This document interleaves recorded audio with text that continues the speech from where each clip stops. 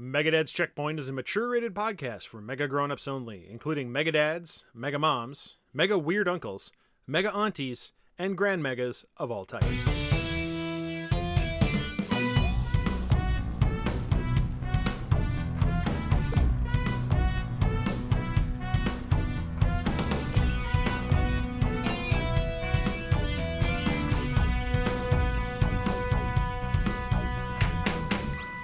Hello everyone, welcome to Megadad's Checkpoint, the monthly check-in brought to you by megadads.org.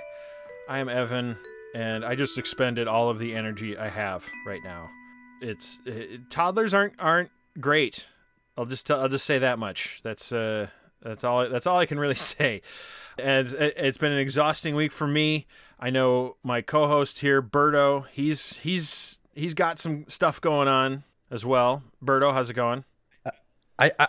I've got some stuff going on, but you seem just downright. I mean, we were just talking before the show, and you had all this energy, and everything was lively, and then we hit record, and I think you died saying hello to everybody. It's good to be here with you. Hopefully, by the end of this thing, we can cheer you back up and make you forget that, as you said, toddlers, they are assholes. I don't have any anymore. I'm reasonably in a good mood. It's just there's no gas in the tank. That's really the problem. And I think running on fumes. Yeah, well, you're a dad. That's what happens. How old? How old? What toddler age are we looking at? 2, 3? She will be 2 in about 2 weeks as of when we record this. So yeah, they're real assholes at that age. Oh yes, love them, but man, they're assholes at that age. They don't give a shit about you or your feelings. Yes, and I think the caffeine has worn off, so I'll probably have to refuel at some point in the show, but. Work has been tricky, so it's been crazy week for me. It's been crazy week for Berto, so we're going to rely on the positive vibes of our guest this week, or this month, I should say. See, I don't even know what time frame I'm in anymore. I'm like a time traveler, but like a drunk one, I guess. I don't know. But we've got the fabulous Sebastian, is it Maudlin? Maudlin, yeah. It's a weird name. It is a weird name, but that's okay. We like weird names. I mean, for God's sakes, my co-host name's Berto. I mean... It's my last name. I wasn't named that. You fuck. It's just my name is Chris. I just think that's a stupid name, so I prefer. So you're telling me you weren't named after the bad guy in Super Mario 2? You know what? That's what Adam told me. I'm not talking about this. I'm not talking about this. It's going to be a good show. I can tell already. I can feel it. Lots to talk about. Before we get into the big question, Sebastian, I want to talk about Pro Nerd Report. Yeah, so I write a lot of video game reviews at thepronerdreport.com, and you can also find my podcast, the Single Player Experience. It's the premier podcast where you can find good single-player games to play and such like that. It's almost like a book club, but for single-player gamers, is the way I like to describe it. But, I've had really dope conversations on the ProNerdReport.com and then, on the Single Player Experience podcast. On the podcast side of things, we've had people from animators from PlayStation on the show. We've had creators on the indie space. We've also had some really cool conversations about the most anticipated games from everything that you should be playing and everything you shouldn't avoid, so to speak. And then we also have really cool conversations about the top indie games that you should have on your radar. So if you like indies, if you like single player gamers or single player games, and if you want to hear devs do deep dives about single player games, definitely check out the Single Player Experience podcast. Nice. And we'll have links in the show notes to that as well. So, since you are a single-player oriented guy, of course, the big question is all about multiplayer stuff. So, February, in addition to all of the other holidays going on, it's also Mardi Gras this year, which is super fun and exciting. And so, I wanted to know about people's, your favorite video game oriented party memory. Now it could be a video game party, a specific, a LAN party or something like that, or it could be a generic party where there's a video game moment or something, and I don't know what it is, but Berto told me he pimped this ahead of time. He said he's got a good one for this, so I'm gonna let him go first. I do have a good one. So, for all the differences my ex-wife and I had, one of them was not related to video games. It's a passion that we both shared. And so for my birthday, she would always go out and try to do these elaborate things for me. And she would ask, well, what do you want to do for your birthday? And it was always, I don't like people, generally speaking. I have my friends, but I don't like people, generally speaking. I'm like, we'll do something low-key at the house. We have people over. We can play, like, Cards Against Humanity and order pizza and do wings or, whatever. And so one year she didn't ask me, and she made this whole video game themed birthday party. And so we had all of our friends come over and whatnot, and we did a variety of things. We turned Mario Kart into a drinking game, which involves, so you put your drink, you have your beer or your mixed drink, whatever, in front of you, and the rule is you cannot drink and drive.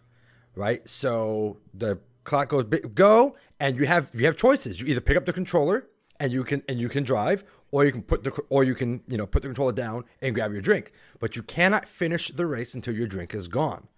So no drinking and driving. So it's strategy. Do you pick up the controller and try to get a head start on people who are drinking, or do you try to kill your drink before the start of the race or at the start of the race and just drive all the way through? And in a single race, that's easy. But when you do the whole cup, right, and they got 4 races, you're 4 drinks in on that 4th cup or on that 4th race, and things start to get a little dicey, and people are cussing at each other. But the big moment of the birthday party was she and her girlfriends went scrounging for like old tires and old like pallets from like grocery stores and whatnot, and they built in the backyard while I was banished to the room for the morning, and they built in the backyard a like a Nerf gun, not an obstacle course, like an arena in our backyard. And so she went out and she rented, apparently you can rent Nerf guns. I didn't know this was a thing, but she rented Nerf guns, and she made like shots. And the concept was, we're going to play like Call of Duty in the backyard and with Nerf guns. And the shots, if you got hit, you had to get, and it was like a revive shot, right? So in order for you to get back up, you had to take the shot out of your belt or whatever, and then you could drink the shot like a revive, and you could get back up and you could play. And it was kind of like a capture the flag meets Call of Duty themed thing. And it was, to this day, how old was I when this happened? This is my early 30s. So like 32, maybe 33. And it was awesome. Like it was fucking amazing. And yeah, so that's my video game related memory best by a mile. It was amazing. That is really cool. I also didn't know you can also rent Nerf guns. Apparently you can, because we had to give them all back because I don't have any now. So yeah, I don't know where, how, I never asked, because by the end of the night I was obliterated. But tons of fun. The Mario Kart happened last because, again, I was drunk. So, and then any party that involves Cards Against Humanity, I think, is always amazing, which isn't a video game technically, but I enjoy that game. Oh yeah, there's actually a NerfGunRentals.com. Oh, that's dope. And yeah, it looks like there's a few of these kind of different related businesses doing this kind of thing all over the country and possibly the world. Oh, this one is actually NerfGunRentals.com is based out of Victoria, British Columbia in Canada.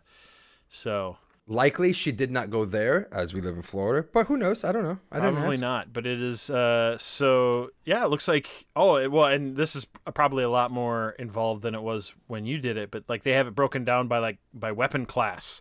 They have blasters, mega blasters, rifles, automatic rifles, mega rifles, and they all have different prices. So we just had pistols now. probably because it was cheaper. What about you, Sebastian? You got a what's your awesome video game party-esque memory? Well, as I'll stick with like traditional video games. I don't have anything like as cool as having a Nerf party or anything like that. But like I I remember there, like, we had a tournament growing up. It was around my like teenage years, and we were all playing like Super Smash Brothers Melee at the time. And there was like a couple of people. All of us were around the same age, but there was a couple of people who brought like their younger like siblings. There was there was a couple of 8 or 9 year olds who were like also like, hey, we want to play. Like, hey, we want to enter in the tournament. So there's like 4 of them, but the rest of them, there's like. So that made about like 24 of us overall in this tournament. And, I thought to myself, I'm like, okay, like that's a lose-lose situation, because like if I lose to someone that much younger than me, like that's embarrassing. And then if I beat them, I'm like, I don't get anything out of that. I just look like a jerk. But so I was just like, I hope I just don't get like in the first round. I hope I just don't draw one of them, and like everything will be okay. And sure enough, like I drew on my first round the 8-year-old who wanted to actually play in the tournament the most. And at first I was just like, man, I want to play in this tournament. I've been looking forward to this so bad. And I was just like, okay, maybe I can suck it up and give this kid the L. And then the kid picks up the sticks and then looks at me dead in the eyes and goes, your ass is going down. And it's just something snapped in me, and I like it triggered me. It triggered that competitive side in me, because I'm a naturally competitive person. And it was when he picked up the sticks and looked at me that I knew I just had to put them hands. I had to give him the hands in Super Smash Brothers. Like I picked like Star Fox is my best character, so I like immediately picked him, and I was just like, I'm not letting him get a single life off of me. And like I just wrecked shop. I'm talking about like.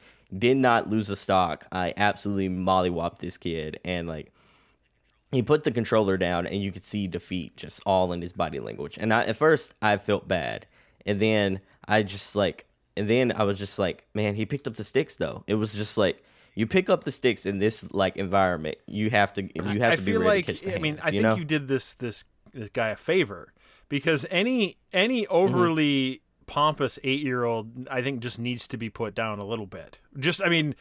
Again, not I'm sure this will be used in the Reel for My Father of the Year award later in life, but it's there's something like, no 8-year-old should be that confident. I'm all for self-esteem and all that stuff, but it's like, maybe this isn't healthy. I don't but Berto, you were saying?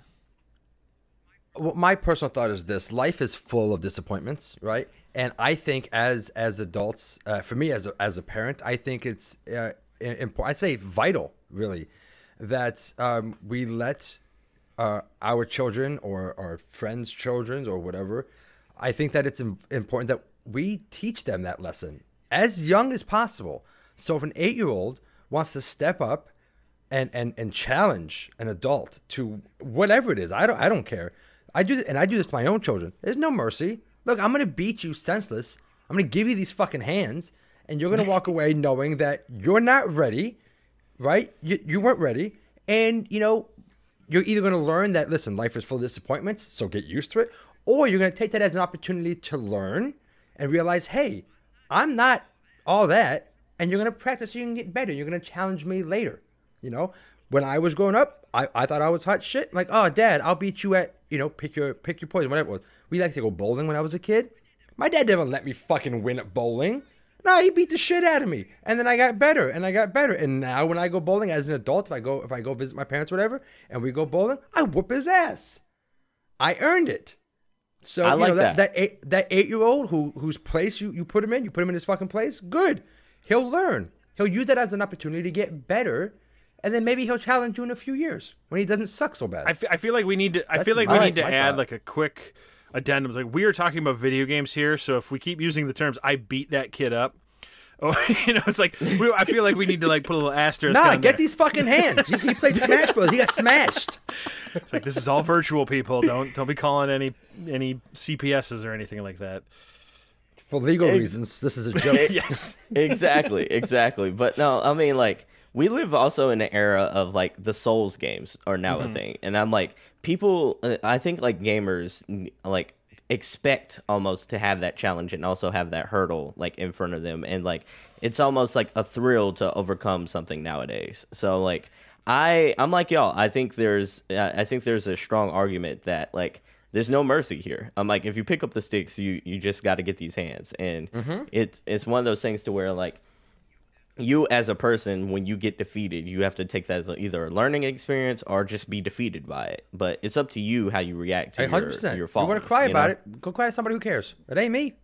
Megadeth's Checkpoint became a Jordan Peterson podcast so slowly that we didn't even notice it happened. Well, Evan, let's get off the topic of murdering kids in video games. For once, I'm not the one bringing up murdered children in this show.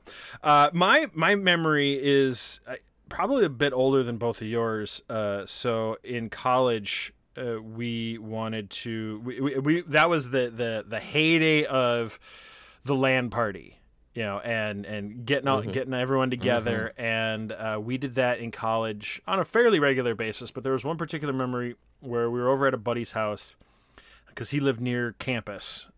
So his house kind of became the locus for all of the LAN parties, and and this was early 2000s. So like we're bringing in these towers that are like 20-30 pounds each, and giant not flat screen monitors, or if they were flat screen it was because the CRT had a flat screen, but it was still a foot deep.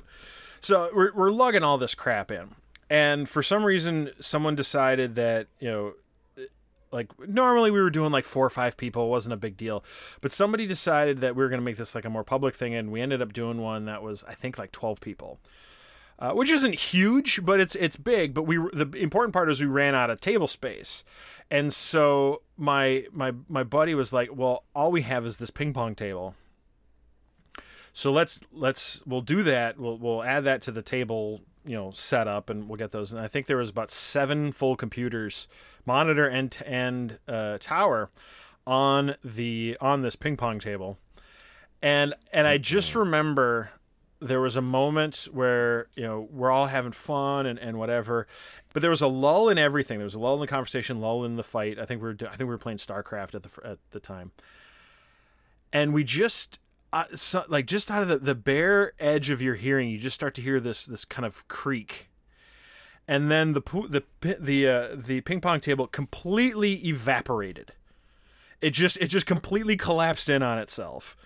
Due to the way, and it was just monitors flung everywhere. I think at least one blew up because it hit a corner just perfectly and popped the CRT tube, and it was just chaos for a good like 2 minutes as we were just trying to figure out what the hell just happened. But basically, like 6 people just had their whole systems wiped out in a go because they tried to put 400 pounds of computing power on a Fisher Price ping pong table. And that will always be the memory because it became this long cacophony of things because everything this is LAN, so this wasn't like Wi-Fi or anything like that. So every computer was hooked up to every other computer. So it just became this. Okay, all of those computers fell on the ground and broke all that stuff, and then they started pulling off other computers off of the other tables, and it just became this slapstick train wreck of computers everywhere. And we were all poor college kids. I mean, this was a significant investment for all of us. So it was a little traumatic, but looking back it was freaking hilarious because we should have known better. We really should have, but we were blinded by the glow of StarCraft. The second you said the second you described the table, because I can see I can see and I can hear in my mind's eye the cacophony of just the table collapsing and all these very heavy, bulky, full-size desktops just, sliding into the middle and just like exploding or in these monitors, just these big CRT monitors just coming together and just, I can see it. I can hear the chaos and the heartbreak for anybody's device who was destroyed. And of course, we all had our towers on the table because that way we could prevent people from looking at our monitor. We made our own little cubicles out of the towers. So everyone's towers, which should have been on the ground, But no, we needed privacy because we were all expert players, of course. But we needed our little cubicle. So yeah, it was. But that was just one of those, like, again, looking back, it was like there was a lot of fun, but it was like, oh God, that was. The other good memory I had was we broke into. Again, this is going to date me. We broke into one of the AV rooms on campus, and we played. I think it was 8, whatever the maximum number of players you could play on Halo multiplayer.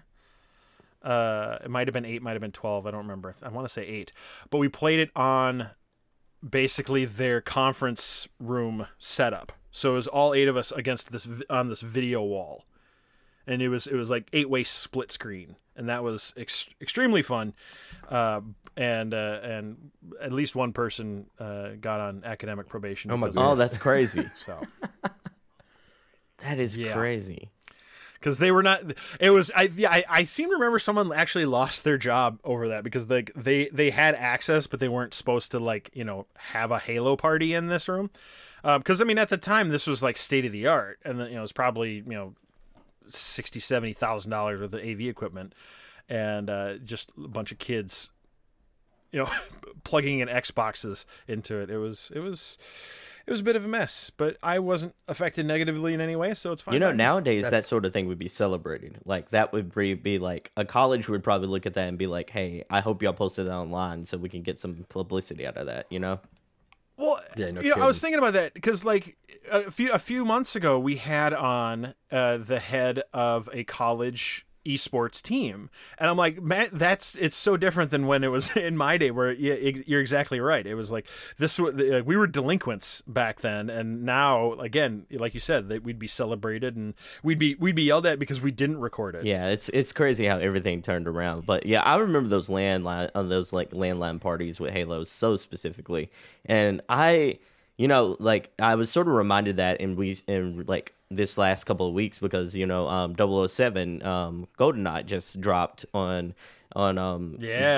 Game Pass and on Switch, and Overrated game. what? Hot take. Oh, I'm not gonna discuss it. It's an overrated game. It's an overrated game. No, we're going to discuss it briefly because I'm going to agree with both of you on this. I do think it's an overrated game, but Highly. But there's something to be said for nostalgia. And I think, everyone's got those movies or games or whatever that we talked a little bit about this last episode too, where the game itself was not great, but it's wrapped up in so much nostalgia, so much good memories that it's good by proxy. You know what I mean? And I think for a lot of people, GoldenEye is that. I think if you played the game isn't good. What makes GoldenEye so nostalgic in people's eyes is because of when it came out. And just like with Halo, which came after, those LAN parties, right? So it's fun because you've got your buddies all sitting around, the giant TV in the living room, and so it's fun in that regard. But as a game on its own right, without the people around you, without the party aspect of the multiplayer for GoldenEye, that game is garbage now and then. I don't care. It's overrated. I don't care. I can understand the gameplay element because it hasn't aged well, but I'm it does have elements that I think are better than a lot of its contemporaries of that day and age. I will say undisputably that game has one of the dopest soundtracks I've ever seen in a video game. That when you hit that start button and hear the beat that drops on that, it's just iconic, Soundtrack undeniable. Yes. But the gameplay, I can't. You know what? I tried to play it. I'm like, oh, it's on. I don't have Game Pass anymore because I don't use my Xbox hardly ever. But I do have Rare Replay, and they just added it for free to Rare Replay. So if you have, I'm like, okay, you know what? I'll download it, and I played it, and I changed the control scheme to whatever the name you could. They had a modern-ish control scheme you can use, and I put that on. And I played the opening level, the dam, and I was just like, I hate every second of this. I don't care. I can listen to it. I'll listen to the soundtrack all day long, but I can't play this game. A lot of those console first-person shooters of that era were really rough, at best, and it's they hadn't figured out how to really make the controls work well or the camera work real well. It was an awkward time. It was the awkward teen years of the first person shooter, and it's almost, it's not literally, but it's almost like that first generation 3D games on the PS1, right? Sure. Where Yep. you have fond memories of these games, but you go back and play like original PS1 games. They are, man, you have to really like that game for what it is, because it's probably a hot piece of shit. Yeah. But you're nostalgic for it because it's, you have those fond memories of playing it at that time in your life, with friends or with whatever. I mean, none of us are that old where the PS1 is like we played the PS1 in high school, I don't think. Yeah, no one's that old. Nostalgia's a hell of a fuck. I forget that I'm the baby on the team. Nostalgia's a hell of a fucking drug, is. and unfortunately for GoldenEye. Yeah, I can say I'm a 90s kid, so like I grew up playing the PlayStation 1 was probably my core console, to where I was just like, this is my first console, of where like it was mine that I owned personally. Like it wasn't like one of those that I inherited from someone else, but like I would probably say the you're families. right on the money that some of those didn't age well outside of the turn-based games, because the turn-based games are, they're like almost ageless, they're timeless, so to speak. Mm-hmm. Yes, I agree. So, what are we playing? I want Sebastian to go first, because he's playing a game that I think, like a lot of people, I knew nothing about before it was released, and now it's like, oh god, this is awesome game, and that is Hi-Fi Rush. Hi-Fi Rush. Hi-Fi Rush. Yes. Shadow dropped out of nowhere. I'm really digging this game. I think this is like, if like, unfortunately for Hi-Fi Rush, if the year was to end like right now, it would be game of the year right now. Like, it is that good. It is. I don't think it's a 10 out of 10 by any means, but I do think this is a very solid game. And to me, this is indicative of like, this is the direction I hope Xbox moves into. I hope they embrace all this, because this is a game by Tango Studios. For people who don't know, that's a sub branch of Bethesda. Bethesda's owned by Microsoft. You get the whole like the ladder there, but like I really like this game. I think this is a strong mix between, like, it has elements of Guitar Hero, it has elements with the actual like rhythm and having to be on beat and everything like that. It has elements of Guitar Hero. It mixes in those well with like the Devil May Cry, Kingdom Hearts action slasher that it's like trying to be, and then it has some slight platforming elements. While I don't think those elements are like the best of the best, like, the gameplay is so fun. The characters are so nuanced and they're so energetic. And this feels like a breath of life, especially from Tango Gameworks, who's like renowned at doing horror games. So have any of you like played this game yet? I haven't. Like I said, I don't have Game Pass. I hardly use my Xbox. I know it's available. I believe it's also on PC. Yeah, it is. I just haven't checked it out. I want to. Again, there's nothing but positive praise about this game, and it seems like one of those things where, like, I don't have FOMO by any stretch of the imagination, but it definitely seems like one of those games where, based off of virtually everybody I know that has played it, no one has anything negative to say about this game. Like, visually, gameplay, the soundtrack, everything I've heard is nothing but amazing things. It's on my bucket list, but I haven't played it yet, but I will. Yeah. I'm in the same boat. I don't have an Xbox, so I'm stuck with Steam, and looking at the minimum requirements, I am just at them. So I don't know if I'd be having the best experience with them. I mean, I have a fairly old PC. It broke my heart. It broke my heart when I saw that this was Xbox exclusive, because I'm like, I would love to play this game. I've seen comparisons to Jet Set Radio. Jet Set Radio and Sunset Overdrive are like big comparisons that I'm getting out of this. Yeah, And I love Sunset Overdrive. I tried to play Jet Set Radio, but I played it on PC, and the PC port of Jet Set Radio is only slightly better than the original Final Fantasy VII PC port, which is famous for just how god awful it was. And the Jet Set Radio one's not great either, so I don't know if I had a good experience with that, but I did play Sunset Overdrive back in the day, and I really enjoyed that. So it's like I feel like I really want to play this game, and I think it would work well with. It's very different than a lot of the other stuff I'm playing right now. So it's like, I want to play this game. It's like, it needs to be on PlayStation, but I don't think it's ever going to happen, or at least it will not for another couple of years at minimum. Game Studios is owned by Microsoft. That one's not coming to all the platforms. But I mean, I'm sort of happy for that, because like Xbox hasn't had a real big win in a very long time, because like even like some of the games that Bethesda has put out there, when you look at like games like Deathloop and Ghostwire Tokyo, those were PlayStation contracted games, you know? So I'm like, yeah, it almost feels like this is like, for Xbox gamers, this is kind of like a win that they kind of get to experience that they haven't had in a long time. And then like they get to experience that like almost like Kingdom Hearts rush that PlayStation gamers have had for like years at this point, you know, where Kingdom Hearts used to be like a PlayStation exclusive franchise. And Xbox gamers never got to experience that. This is almost like them getting to say, hey, like, it's finally our chance. It's finally our turn, you know?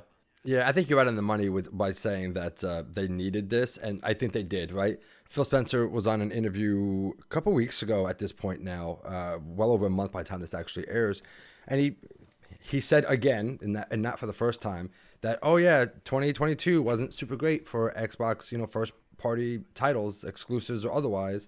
And it's like, yeah, you bought all these damn studios, and nobody's putting anything out.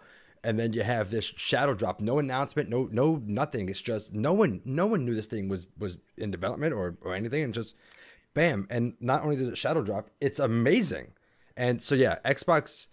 I've kind of fallen out of love with Xbox ever since I got the PS5. I've just been focusing on like the PlayStation back catalog of things that came out in the first year, and but I was a big Xbox guy, and then they just quit releasing games, almost kind of like Nintendo.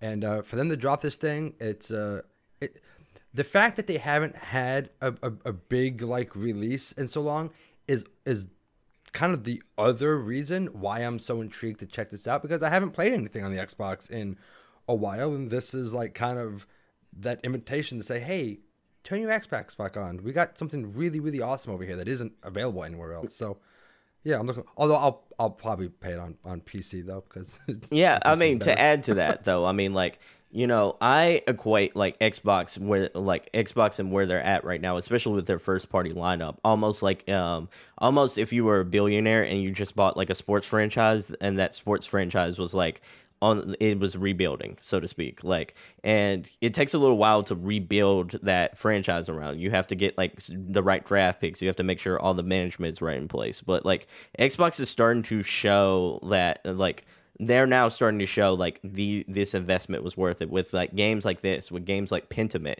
Pentiment is another game that is a smaller scale game that most people didn't have on their radar. It wasn't shadow dropped, but it was a game that was just like, hey, this is kind of like our low key passion project from Obsidian, and Obsidian, like, we know them as like the creators of like the Outer Worlds games, and like that's what we mostly know that studio is focused on for Xbox. But like that game came out, it was getting 10s. Like IGN gave it a 10. It currently has a 10 out of 10 on Steam. So I'm like, that's another game to where they can put it in their portfolio and say like, hey, we're starting to build a catalog here where people are eventually going to take notice and being like, hey, that's one of the better catalogs in games right now. I don't think they're quite there with, like, I don't think they're up there with the PlayStation exclusives yet, but this is a start, you know? I'm just mad that I don't have an Xbox, honestly. Like, for the longest time, I'm like, exclusives are stupid and all this stuff. And I haven't changed my position on that, especially now that it's actually hurting me. But I want it, but I don't have to buy them things. Just give me things. I think here's a cool part that I really enjoy about this aspect is like, you don't necessarily have to have a good PC, but you like just sign up for Game Pass, because both of these games I mentioned, Pentiment and Hi-Fi Rush, are cloud enabled. So I'm like, you are able to, if you have like Game Pass Ultimate, you can just play those games directly on your cloud stream. And like for me, who like I live in like a very populated area in Dallas, Texas, like the internet, my internet's pretty solid, and I don't necessarily have to have like a super high end gaming PC in order to play those games the PC way on the cloud streaming. Or you can use, if you, as long as you have like Game Pass Ultimate, the subscription, like you can use an older Xbox, like an Xbox One and an Xbox like and One X, and still be able to play those the Series X and S versions of those games just by cloud streaming. So I'm like, I feel like now it's not like Xbox doesn't necessarily have to have the console in order for you to sell the game, but the subscription is more important almost than the console itself. That's 1,000% true. I don't think Xbox gives a shit if you buy an Xbox. No, they don't give a shit if you buy an They don't give a shit if you buy an Xbox console ever again. They want you on Game Pass. That is all they care about, which is why their cloud streaming is so it's actually very good. I've used it quite extensively. It's fucking quite good. Oh yeah, and I mean it works well regardless of what console you're using, what Xbox console you're using, that is, and regardless of what desktop you're using or what PC you're using. I can use this like Xbox Cloud Gaming on a Chromebook, and Chromebooks aren't supposed to play anything whatsoever. I'm like, they chug when you turn on Google Chrome, but like I can play it on a Chromebook and it works really well. I can play it on an iPad. I can play it on a older gaming PC, and as long as that Game Pass subscription's on, I'm playing that game, maybe not with the best fidelity as far as like the graphics go, but I'm playing a solid game, and the Xbox Series X version of that game seamlessly. Like I think that's amazing. Well, all I'm saying is, if they don't care if we sell Xboxes, my address is on the website. Just saying. Microsoft. Yeah. Just saying. You have to buy one, though. Specifically, you have to buy one. Fine. Sorry. You have to buy one because you can't play RimWorld on an Xbox, so I guess you don't really need one, though. I think you actually could. I actually don't know. I know they released a console version. I don't know if the Xbox is Jesus there. Christ. So, but you don't get the mods. So, and that's really where all the really horrible stuff happens. So that's, so there's that. Berto, what are you playing? Nothing recent, for better or worse. I bet my game's older. Last month we yeah, true. Last month we discussed that I was playing through Final Fantasy VII, the original, not remake. So I beat that, and then I went through and I played through Crisis Core, because I was told explicitly not to do that until I had played the original Final Fantasy VII game. So I did that. I beat Crisis Core in the last month, and then I said, screw it, I'm gonna I just got into like this very JRPG kind of headspace. So now I am, when I'm in the office, I'm playing Final Fantasy VII Remake again, with the context of having played the original finally after 37 years. Well, I guess 25 for the game. And then I'm also another super old RPG. I'm playing Dragon Quest VIII on the on my DS. I'm just in that headspace where that's what I want to play. I want to play classic. Well, I guess 7 Remake isn't classic, right? Because the gameplay elements have changed, although the game, what it's founded on is. But I'm just in that very classic JRPG kind of mood. And then when I can get people online, I'm playing Fortnite. I swore this game off. Evan, let me tell you something. I feel like, we talked about Fortnite, and we talked about this a couple months ago, and I was like, no, I can't.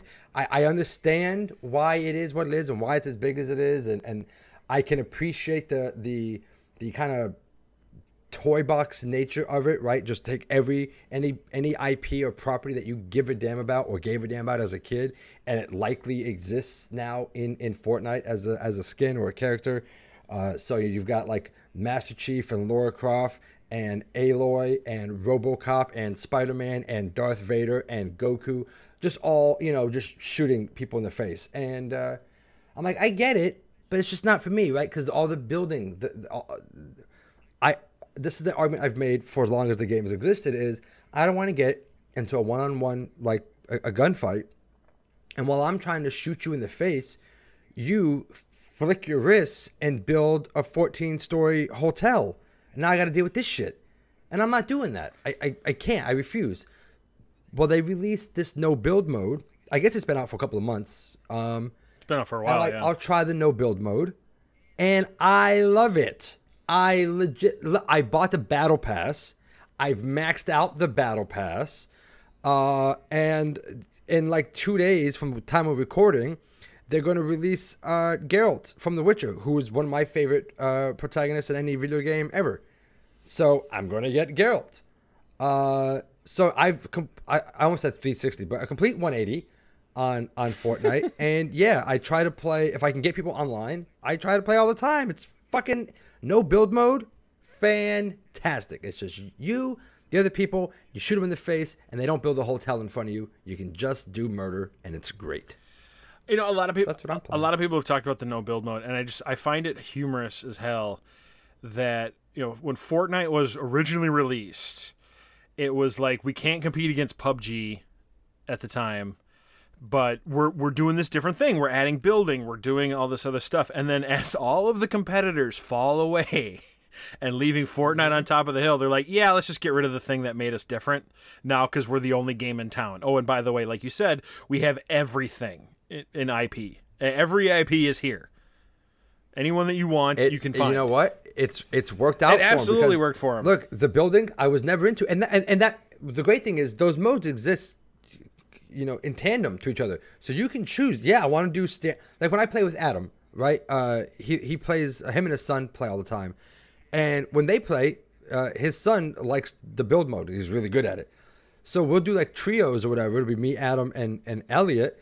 And I'm like, I'm not going to build anything, but if you build the Taj Mahal in the middle of this firefight, I'll get inside. Like, it's advantageous, so of course I'll do that, but I'm not going to assist in the building.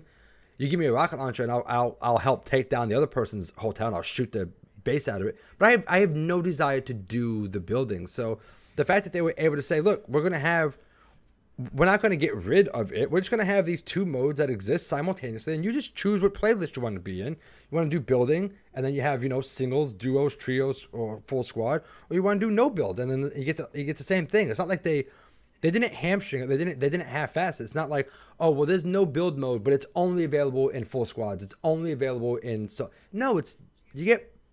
Pick your poison. Do you want to do build? You don't want to do build, and you get the entire experience in between.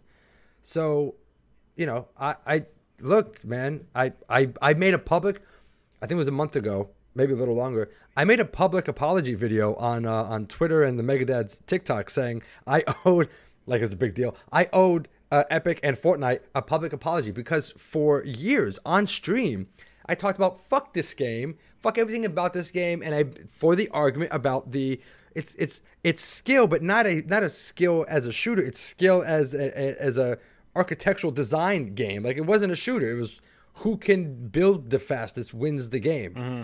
And so I talked shit for years, and then they gave me no build modes. I'm like, I owe Epic and Fortnite an apology.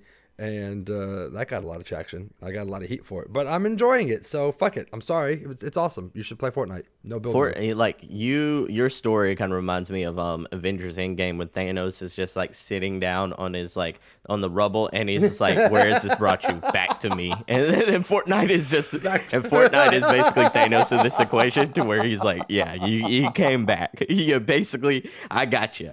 You held out as long as you can, but now I got you." And Thanos and Birdo have the same hairline too, so it all works. It's wheels within wheels, man. God damn it! You know, the crazy thing is, like, I'm holding out still, and I understand that like the no build mode is like sensational. I understand like the game is really good for everything that it does. I love how many skins they're giving people, and the fact that you can customize and be whoever you basically want in the universe now is the reason why I'm still holding out. It's just like, I know that I'd get lost in this game. Like, I'd just sink down the rabbit hole just like you, Berto, and like never come out. And I already have like a backlog of games that I'm like, I want to get through. And this is probably the most stacked year of video games that we've seen in probably a decade. So I'm like, I can't get on the hype train. I just can't do it at this point. You have the self-esteem that I thought I had, and then I lost it. And like you said, I'm lost. That's it. Yeah, I have the exact same opinion of Deep Rock Galactic, where it's like I've been avoiding it because I know I'm gonna just fall into that hole. No pun intended. Again, it's I'm with you. Like, there's games that I know I'm going to enjoy, but I intentionally stay away from just because I know, like, oh, I need to like go to work and actually live my life. On occasion. Yeah, exactly. See my family on occasion. So yeah. So I mentioned briefly that my game's going to be older, and I do think I'm going to win, sort of. But that's good enough for me. I mean, in terms of games I'm playing, a lot of the same stuff. I'm still doing RimWorld. I don't have any good RimWorld stories this month. I've thank God, kind of dialed back a little bit on that, just for a host of different reasons. But still doing Marvel Strike Force because I'm sick and sad. I'm still doing Fallen London, which if you're playing Fallen London, hit me up either on the Discord or something, because one of the big events is going on right now. The Feast of the Rose is going on right now, and there's a lot of character interaction. So I'd love to meet people from the Megadad's world in there. So, but for some reason I got this wild hair, and I reinstalled a game that I've played on and off since it first came out back in 2007. It's probably one of my top 5 games of all time, just in terms of hours played, but also just I enjoy the hell out of it.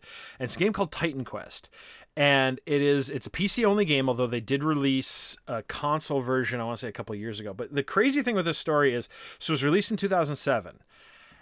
It sat there, basically, not necessarily forgotten. I mean, it's a Diablo style game set in a world of mythology. So you start in kind of a Greek mythology world, and then you move on to an Egyptian one, and then there's a kind of a Pan-Asian one. And it sat there kind of semi-obscure for like 10 years, 11 years. And then all of a sudden, somebody bought it and released an expansion for it. And ever since then, there's been expansions just about every year and a half or so for this game that, again, at this point is now 15 years old. And they're still putting out content for this game. They just released an expansion at the end of 2021, but they're still like patching it and they're still tweaking it and things like that. So there's this ongoing development for it. And it's fascinating to watch because it's very much a sleeper hit. Like I said, it's a Diablo-style game. And it was released at a time where, I mean, I think Diablo 2 was the one that was just out at that point, but it was very retro. It did a lot of the things that Diablo doesn't do. Like the big kind of draw with this game is, so like Diablo's, you're talking 5 or 6 kind of character classes, and you might have maybe 2 or 3 viable builds within those classes. The way that they do the character progression in this game is, right off the bat, you set a mastery, which is kind of like a class, but it's more like a theme of different powers, and they can be more melee, they can be more ranged, they can be different kinds of magic, they can be different styles of play. Like there's one of them is like a rogue, so you're more hit and run, whereas if you pick warfare, you're more up front and glass cannony and all that. And then a little bit, like maybe an hour or two into it, you get to pick a second mastery. And so you build this character up with these groupings of skills, and you kind of build these custom classes for you. And so by the end of it, each expansion has now added a different mastery to it. So now I think there is like 13 different masteries. So there's something like, I don't know the math on this, but it's hundreds of different combinations you could have. And then within each one of those, there's 2 or 3 kind of viable builds that you can do. So it's incredibly flexible in terms of the in terms of the character building, in terms of what you can do. The different types of skills you can do. They make it really easy to change that. Like you can buy back those points that you put in those skills and change how your build works if you find different kinds of weapons, things like that.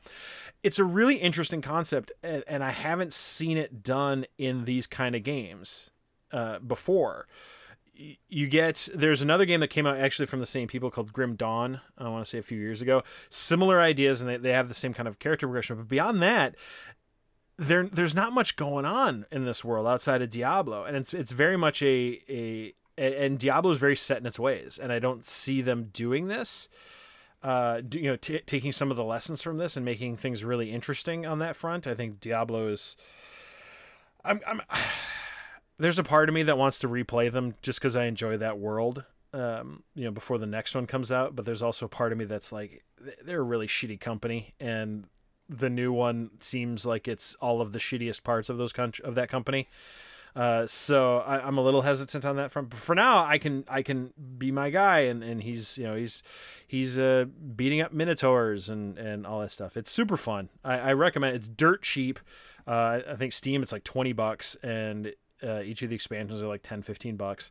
But you can get a ton of gameplay out of it, and while they don't do the random levels and things like that Diablo does now, I think just the character building is so interesting.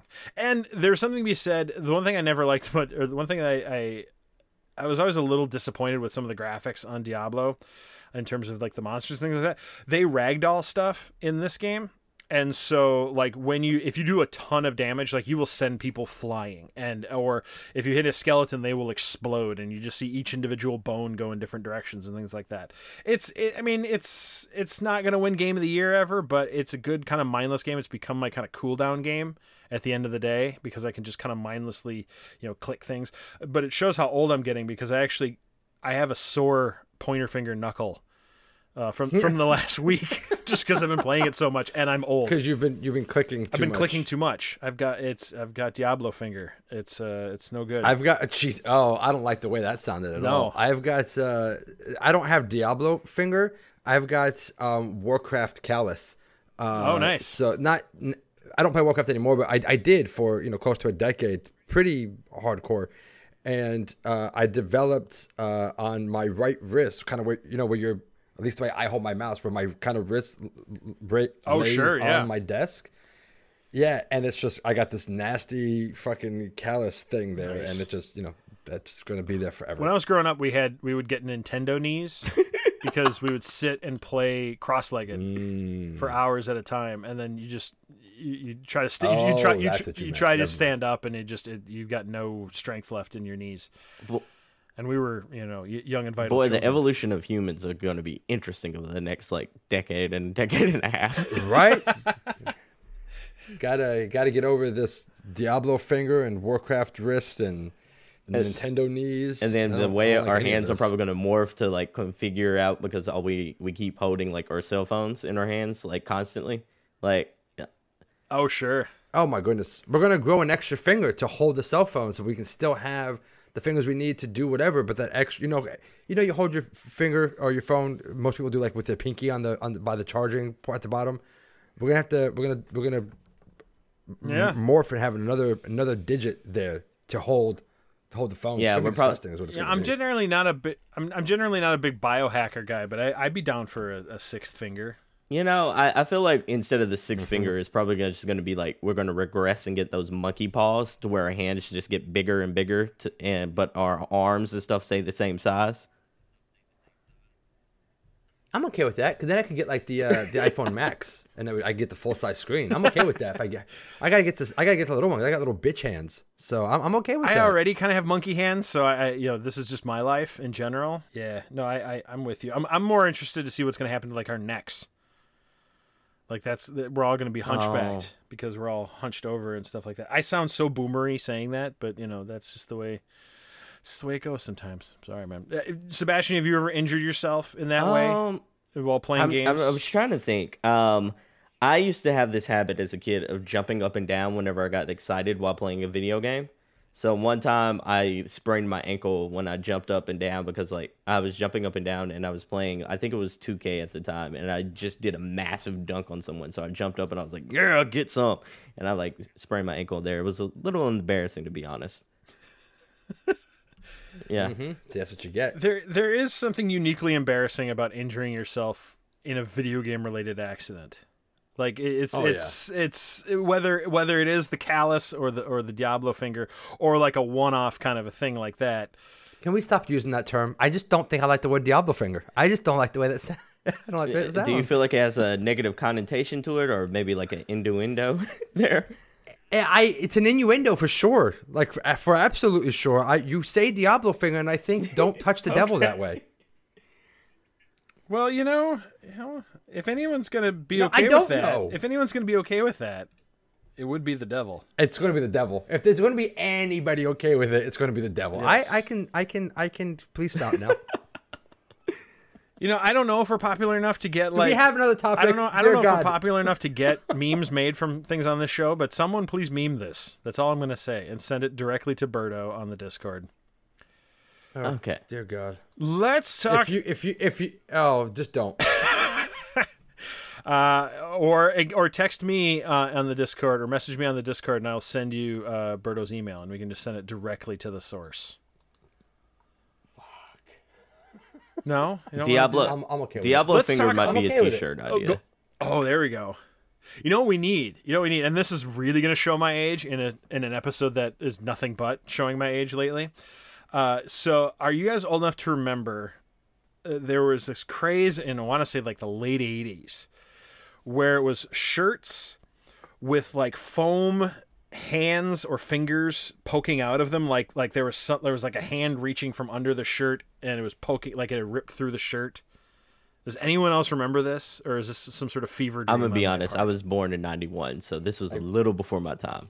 I pray to God that this is a fever dream. I will try to find a picture of this and we'll put it in the show notes. Please but, don't. You but don't this have to. this I'm was the kinda thing. You curious. don't have to do this. I'm kind of curious. I'm actually glad I'm not recording God damn video, because if we were, you would see me aging like at the end of Raiders of the Lost Ark right now, just from what Sebastian just said. So that's You would see me regressing. yeah, this is not good. But I Because- think we need a because this Diablo. whole- I think a Diablo merch with a foam finger poking out of someone's chest. This I think that sounds needs like to something happen. like Let me tell you why. Honestly, let me tell you why I don't like Diablo Finger. Okay? Do you remember last month we opened the show talking about a big double-ended dildo? Do you remember that? Yes. This is worse. This is I can worse? deal with a big dildo. Don't ask for details. I can deal with a big dildo. I can't deal with Diablo Finger. I just don't like the Diablo way it finger sounds like it should be in a Saints Row game. It should. It's the dildo bat. It's the legend, right? but it's like the it's legendary more version. satanic. It's the legendary version. It's like the super rare version. God damn. There we go. What have we All done? right. What Too the bad. fuck have Too we bad. done? Like Saints Row is all serious now. Oh my God. Let's move on. I want to. We need to move. I want to talk briefly. Speaking of serious now, let's talk a little bit about The Last of Us, the TV show. Yes. I'm not watching it. I have downloaded it, but I have not started watching it yet. Just because I feel like I need to be in the right headspace, because I've only played the first one. I never played. That's all you need to play. That's all you need to. You don't have to play the second one. Well, but see, the thing is, the first one screwed me up. Like, it messed with me I think that's the emotionally. point. And yes, that's the point. yes, but Video games. Listen, there's a misnomer that video games are supposed to be fun, and I disagree. I don't think video games have to be fun at all, because one of my favorite games of all time is Last of Us and Last of Us Part 2. Those games are not fun. There's no fun really to be had in either of those games. I would counter they're fun games and they're good games in their own right, but I think like the better point here is like they're thought provoking. They're not necessarily like they're not the Absolutely. Mario games where absolutely. you're playing them just to relax, or like we mentioned Fortnite, or even we mentioned Fortnite and then we mentioned Titan Quest, where those are like your sit and relax games. This is a game that's like you're experiencing something and it's making you think and it's making you feel, and you're supposed to have those deep nuanced like discussions, even with like people around you, or even just with yourself, to where you're like, am I doing the right thing? Who am I? Like, is this character on the right path? Is there a right and wrong situation? It's supposed to make you feel these kind of things. So I think there's like, it's a genre choice more so than it is like a good game versus a bad game. Absolutely. Let me be clear. I'm 100% agree with you, Berto. Like, I think there's a huge amount of space in video games to have those really deep, effective, emotional experiences. But like I said, the first game screwed me up emotionally, and that was before I had a daughter. Oh, that's rough. I don't think I can. I for one of the other podcasts I do, I had to look up the trailer for 3 Men and a Little Lady. Okay. The sequel to 3 Men and a Baby. 3 Men and a Little Lady. I watched the trailer for that and I cried during the trailer because there was It's okay. a little. I'm just saying. I'm not ashamed of this, but I'm saying if the trailer can affect me, I don't know if watching a zombie story where a grumpy older man is taking care of a young girl, I don't know if I'm emotionally ready for that yet. And so that's why I'm like, I will watch it, and I will probably enjoy it. And it's got Nick Offerman, who I love.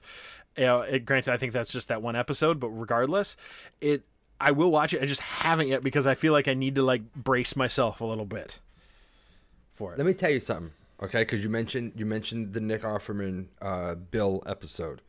Okay, so first of all, yes, you need to watch it. There's no question about it. You have to. Will it fuck you up? 1,000%. The Bill episode 3, I was an emotional wreck from start to finish, and was for days after. What I will say, and I don't know if you've been paying attention at all online to the discourse about the show, and how it's being adapted, because they are taking where applicable, they are taking creative liberties and making changes and adjustments where it makes sense. And what I strongly recommend for anybody who's watching the show and has played the game, you need to listen to the companion podcast that drops right after the episode. It is hosted by Troy Baker. Yep, Troy Baker, and Neil Druckmann is on it, as is the showrunner. What's his face? I can't think of his name, but they do the podcast and they talk about the episode and then changes and why there are changes, and they talk about like, well, in a game you're an active participant, so like all the sneaking and stuff like that, that's part of the gameplay. It helps build suspense, but when you're watching, you don't have that, right? So there's not going to be as much of that in the show. And then for episode 3, and I'm obviously not going to spoil anything, but for episode 3, they take a huge departure from Bill's story in the game to adapt it to an hour 15-minute long episode, and it's the longest episode of the show thus far. And the changes made are, I don't even want to talk about it because I don't want to risk spoiling any facet of this episode, but it had me an emotional wreck from start to finish. And it takes a character who, I loved Bill in the game, but your interaction with Bill is short. You spend maybe an hour with him in the game, if that, and they flesh out his story in a way that I, even through the trailers, whatnot, did not. I had no idea this is where they're going to go with this with the story. What they were able to do with just that character, with just this character, gives me so much hope for the rest of this season. And they've already announced it's been greenlit for season 2. Presumably, one of two things is going to happen. They're either going to fill in the space between part 1 and part 2, of which there's several years, I believe, or they're gonna go right into part 2, which I hope they don't do. I hope they do something else. I hope they actually fill in the space between part 1 and part 2. I think it's been confirmed that this is like season 2 is dedicated to part 2.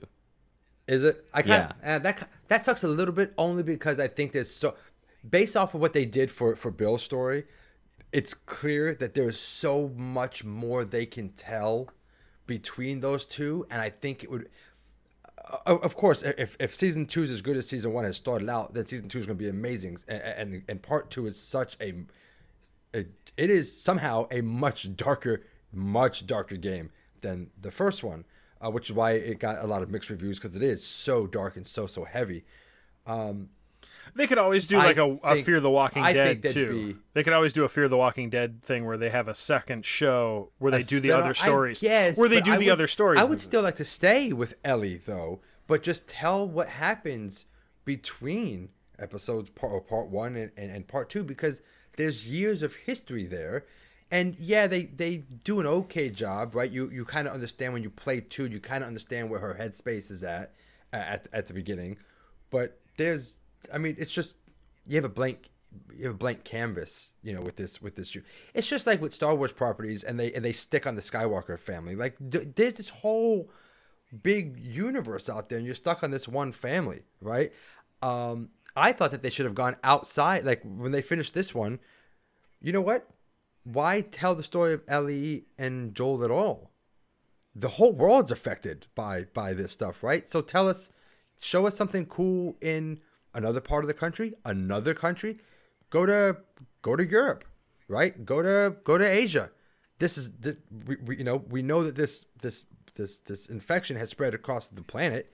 Like, I just think it would be cool if they took some more liberties and fleshed it out, but whatever. 2 points on that. I agree with you that there's plenty of flexibility to add a little bit of like difference into like this with another character or with some side characters, or even like tell a different story in this universe. But I don't feel like you do that from the outset. Like, I think you have, like, so many people kind of hear The Last of Us and they expect that Ellie and Joel story. They want to see how that story plays out. And I think you establish the IP very similar to what they're doing now, and then you do a House of the Dragon, so to speak, to where you do a...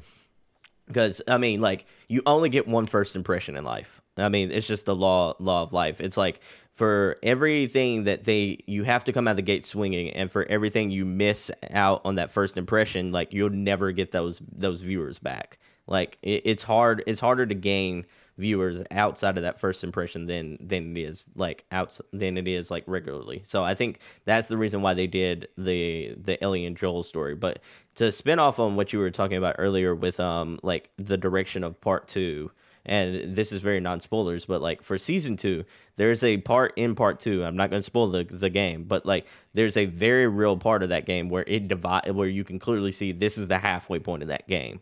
The season 2 of this game, the season 2 of that story could just be, hey, we get to that part to where it's the halfway point in The Last of Us Part 2, and that could be the end of season 2, and then it spirals into season 3 from there. Into season 3, yeah, I could see that.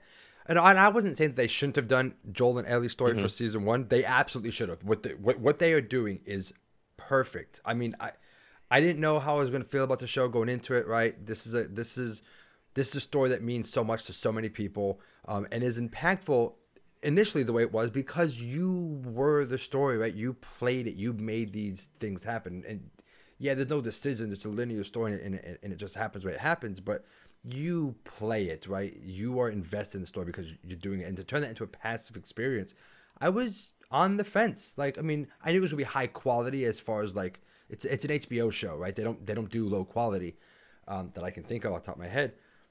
I wasn't sold on the casting initially. I think Bella Ramsey's fine. I enjoyed her in Game of Thrones. Obviously, I like Pedro Pascal. I love what he does with Mandalorian and some of the other stuff that he's done, and Game of Thrones as well. Speaking of which, but I wasn't sold on this adaptation needing to exist, and because other adaptations have been horrible, right? Especially live action ones. Okay, some of the animated stuff on Netflix is fantastic. Castlevania is a shining example, but for a live action adaptation, I just didn't know how it was going to go. And three episodes in, I am just floored, and I really just cannot wait to see what happens next. I mean, I know what happens next in the game, but clearly with the choices they're able to make and some of the differences they're able to inject into the story while having it still follow the overarching story, I am enthralled by this show and can't wait to see how it goes. Evan, put it on your bucket list. Get over it. It's there. That first episode, you know what's going to happen in that first episode. You've played the game. You, as a parent, as a dad, you know that first episode is going to fuck you up. Oh, yeah. And it will fuck you up. But get over it. So 2 things, and then we'll wrap up on this. First, semi-serious point.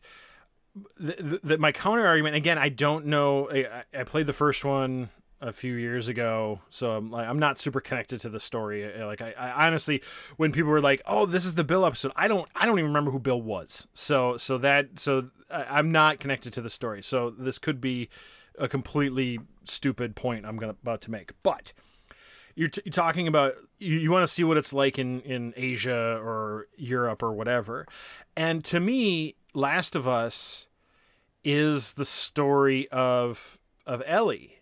And without that, it's just kind of another zombie story. Like I don't know what It I feels don't know like what Walking else you Dead could do. without it being tied to Ellie for you. Yeah, or any other worldwide zombie movie. You know, like I doesn't feel like yes, I know they're not zombies. It's a fungal thing, whatever. But beyond like the nitty gritty little details, I don't see, and I don't think you see enough from those games, at least the first one, of what the rest of that world looks like to make that interesting. Like I feel like you need those characters and you need that perspective, and I think that's what makes that effective. That said, there's nothing saying you couldn't write something that would be really good for So that. can I interrupt for half a second? And I really apologize. Yeah. They addressed that very In part 2. in the beginning. In they? Okay. In the second episode. Oh, in the second episode. Okay. And they do a masterful job of saying they give you a very detailed origin story, and they make it very clear this exists well beyond Joel and Ellie, and because we know, but they show it in such an amazing and clever way. And Yeah. it's hard. Oh, so it hits good. really hard. And this could absolutely be just my general watch my it, general Evan. Just burnout do it. on zombie stories too. Like I generally find zombie stories very boring because I feel like that is a dry well, and it's and to me the most effective zombie stories or any sort of worldwide catastrophe story is always the small stories. I don't necessarily need to know. Like World War Z for me was like kind of boring because like I don't need that. I've seen that. What are the global ramifications of a zombie plague? Like I get that and I've seen that done, but that doesn't interest me anymore. It is those tiny stories. It's those individual stories of survival and all of that make that interesting to me. Second, less serious point. And then we'll wrap up here. I am endlessly confused by Bella Ramsey because I keep thinking that's the character she played in Game of Thrones because I haven't watched Game of Thrones either. So when people refer to her as Bella Ramsey, like that name sounds like a Game of Thrones character. Mm-hmm. They did the same thing. I'm like, she's like, wait, playing that's her the real what? queen? Or not the queen, the whatever her title was. Yeah. Because yes, her last name is a very Game of Thrones. Well, and Bella is also one of those. I mean, Bella is also one of those too. So I mean, to clarify here, Ramsay was a character in Game of Thrones. I know. Yes. See, yeah, So this is my point. The confusion makes sense. This is my point. I'm just saying. I'm not saying she needs to change her name just for my benefit, but I wouldn't say no if she wanted to. I'm glad she's happy about it. Yeah. I'm just saying. I like to think I'm reasonable. Yeah, Lyanna Mormont was her character in Game of Thrones. Thank you. Yes. Mm-hmm. But yeah, But it could have been Lyanna Ramsey. Yeah. Would have fit Yeah. right in. She could have been one of the other Ram. Because Ramsey was the asshole, like the real bad asshole. Ramsay right? Bolton. His last name was Bolton. Yeah, that's the fucker. He cut off Theo Greyjoy.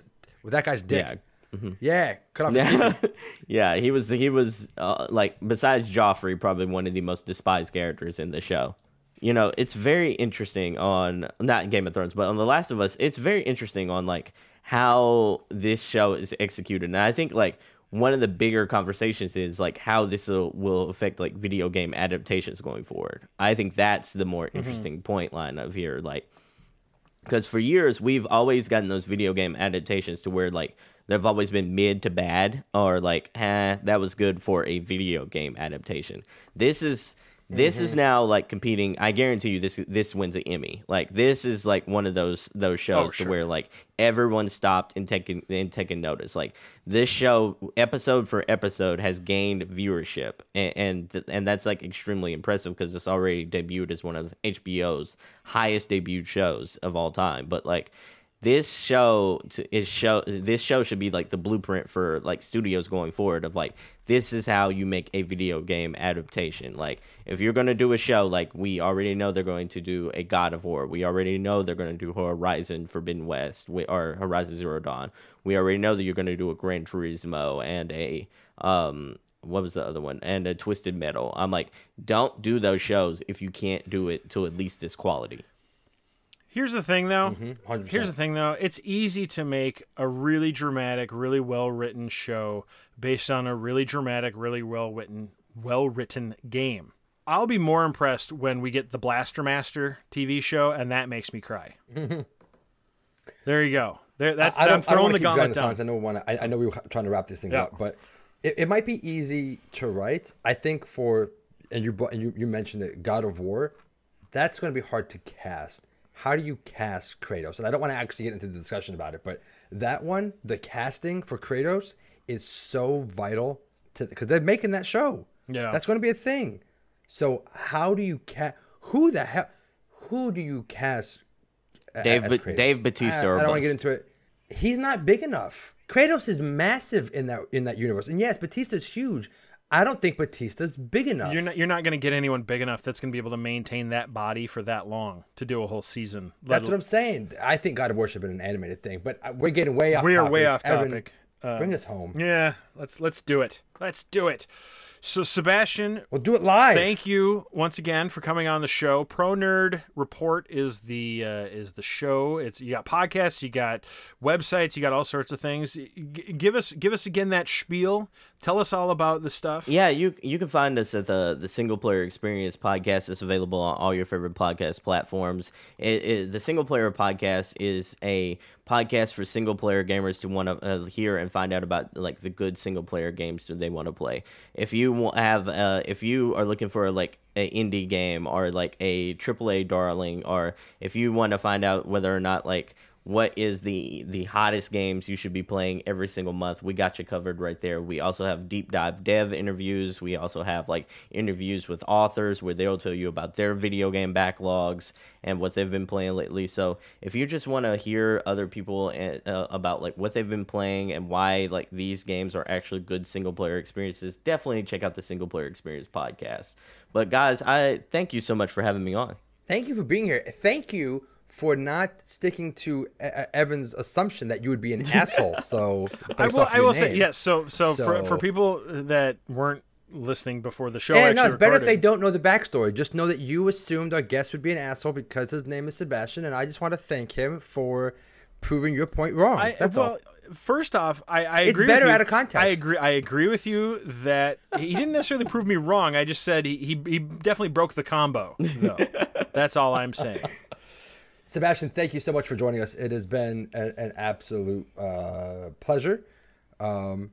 Yeah, thanks. We'll have to have you on again. Maybe for season 2 of the. I almost said The Walking Dead. That was a few years ago, Berto. The Last of Yeah, Us. for sure. I'm like, anytime you just need a nerd, I'm all encompassing, whether it be video games or anime or anything under the sun. Like, I play all the major video games, especially on the single player side of things. So if you ever need another guest to just talk about some dope content as far as those games are concerned, just hit your boy up. I'll be ready. Plan. So Thank you. Do you have a co-host for your single player podcast? I usually do a rotating one. So I'm like, I usually do it based on everyone's area of expertise, so to speak. And, like for some people like who are experts in like horror games, I'll bring them in for like if we have like an episode where we deep dive into horror centric stuff, like say for example like Hogwarts Legacy is coming up, I'll probably have like a extreme Potterhead on that show, or someone who's like nuanced in that area. Like I usually bring like a Souls expert on for like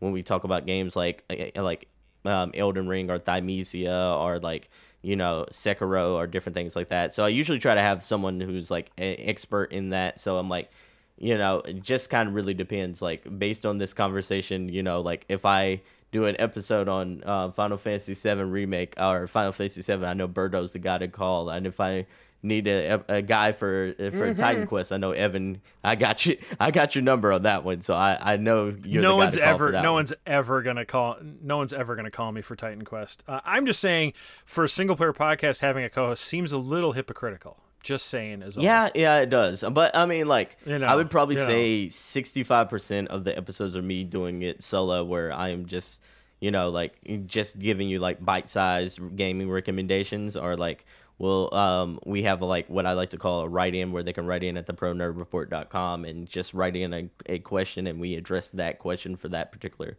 episode, and we really have a good time doing that. But like, yeah, outside of that 65%, maybe I'm being a little generous here, maybe 50-50, but like outside of that, I do like having another person to like feed off of and really talk about some good single player experiences.